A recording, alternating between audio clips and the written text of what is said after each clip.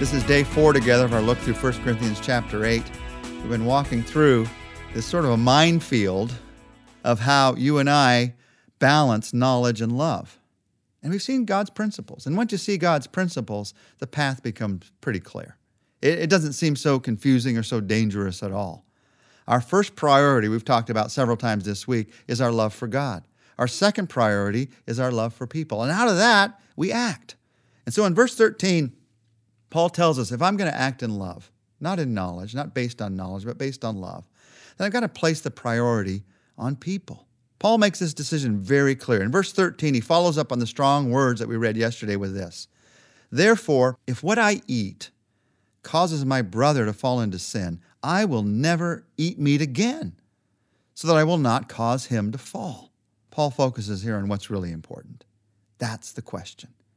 Are your ideas, your needs, is your freedom more important, or are people and loving people more important? Well, God's word is very clear. Love is more important. Are your simple pleasures more important, or are people more important? Is getting a better deal more important? Are finances and money more important, or are people more important? The major reason that we have struggles in our relationships, whether it's in a family or in a church or in a business, wherever, the major reasons that Christians have struggles in our relationships is our priority gets on our rights rather than on other people's needs. And Paul here says, place the priority on people. Now, we've been walking through this week. And one of the keys to understanding this is how this works itself out in real life. In order to navigate these waters, how to not hurt a weaker Christian, you have to understand the difference between love and legalism. That's a key to understanding this, a key barrier to get out of the way here. The difference between love and legalism. Love is when I choose to make a sacrifice for another person. Legalism is when someone demands that I make a sacrifice for them. Love is when I choose to give up something I'm doing in order to keep from hurting a weaker Christian. Legalism is when a stronger Christian demands that I give up something I'm doing in order to meet their expectations. Love is choosing not to go to certain movies because you know what's in them might take the thinking of a struggling believer in a wrong direction. Legalism is a Christian who would never go to that kind of a movie, who's never gone to that kind of movie in 50 years, telling you can't either, just because they want to control you. Love is all about sacrifice. Legalism is all about control. As you walk through these waters, there's going to be people on one side of you who are legalists, who are telling you you have to give up your freedom in Christ because of their little list of rules, or maybe their long list of rules. You can't do this, you can't do this. Everybody's list is a little bit different. A lot of similarities, but it's a little bit different. And the truth of the matter is, and Paul writes about this, the whole book of Galatians is about this, you can't let a legalist rule your life, run your life. The legalist is not the weaker brother.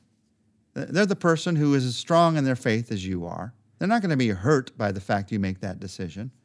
Their faith isn't going to be hurt by that. The truth is, they're trying to hurt your faith by forcing you to give up a freedom that you have in Christ. So you don't let the legalist rule. You realize that is not going to control my life. They want to control my life. You don't let a legalist control your life, but that means two things. You don't let a legalist control your life by doing what they're telling you have to do, but you also don't let a legalist control your life by saying, I'm going to do it no matter what. And I meet a lot of believers today. They're letting legalists control their life by saying, I'm going to demand this freedom in Christ because I don't want to be like that legalist. You just write the legalist off. You ignore the legalist altogether. You turn your back on them and you face the weaker brother, the weaker sister in Christ. And you act based on what they need. I see a lot of us not acting based on what a weaker brother or sister needs because we're afraid of the legalist. And guess what? The legalist is still in control. That's where they love to be in that situation. So you just ignore that person who wants to be in control and you face that person who has the greatest need, the weaker brother or sister, and then you make your decision. What do they need? How do I need to love them? How do I need to act towards them? And you realize that all of those actions that you take, all those things that you give up, those little sacrifices that you make, it's because you love that person who has a need. You love that brother, that sister in Christ. Now, Paul says here, I'm going to never eat meat again if it's going to cause somebody to stumble. He's saying, I'm sure he liked meat. He's saying, really, it's not that important. In light of eternity, if it causes another believer to stumble, out of my motivation of love, this is a simple choice. So when you face away from the legalist and you face the person who has the need, it really does boil down to a very simple choice. How could you allow any luxury or habit or practice of life to become more important than people? This is the challenge that Jesus brings us.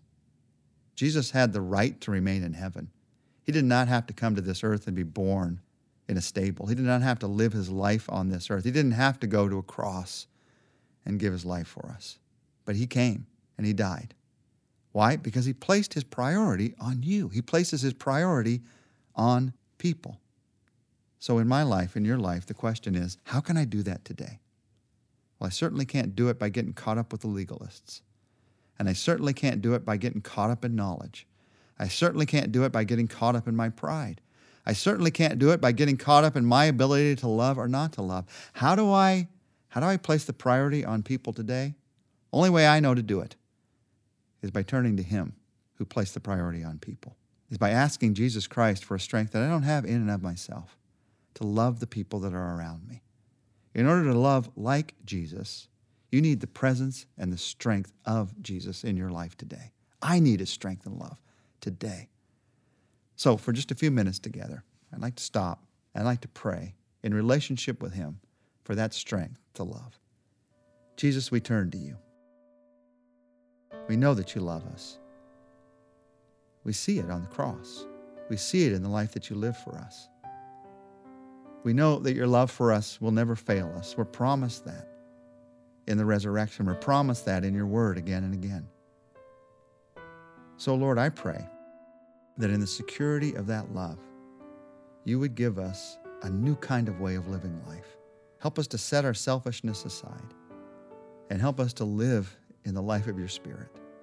Lord, any of us who've tried to do that, it gets tough sometimes because we want what we want when we want it.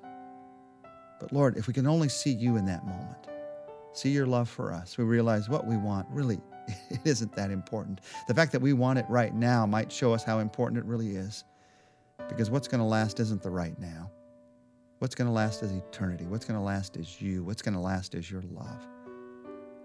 So Lord, I pray for strength for every one of us to live in a different way today, to live in your love, and because we live in your love, to live out your love toward other people. Not faking it, not being phony, not feeling like, I have to give this up even though I don't want to, and feeling more and more stubborn inside, but instead having a freedom to truly love because of your love for us. Jesus, do something different in us. Do it today, and then do it the next day, and do it the next day. Do it one day at a time. Today, show us who to love. Show us how to love. Give us the freedom to love. We ask this, Jesus, in your name. Amen. Tomorrow, we're going to take a broad look together at how to decide whether something is right or wrong for you to do in that moment.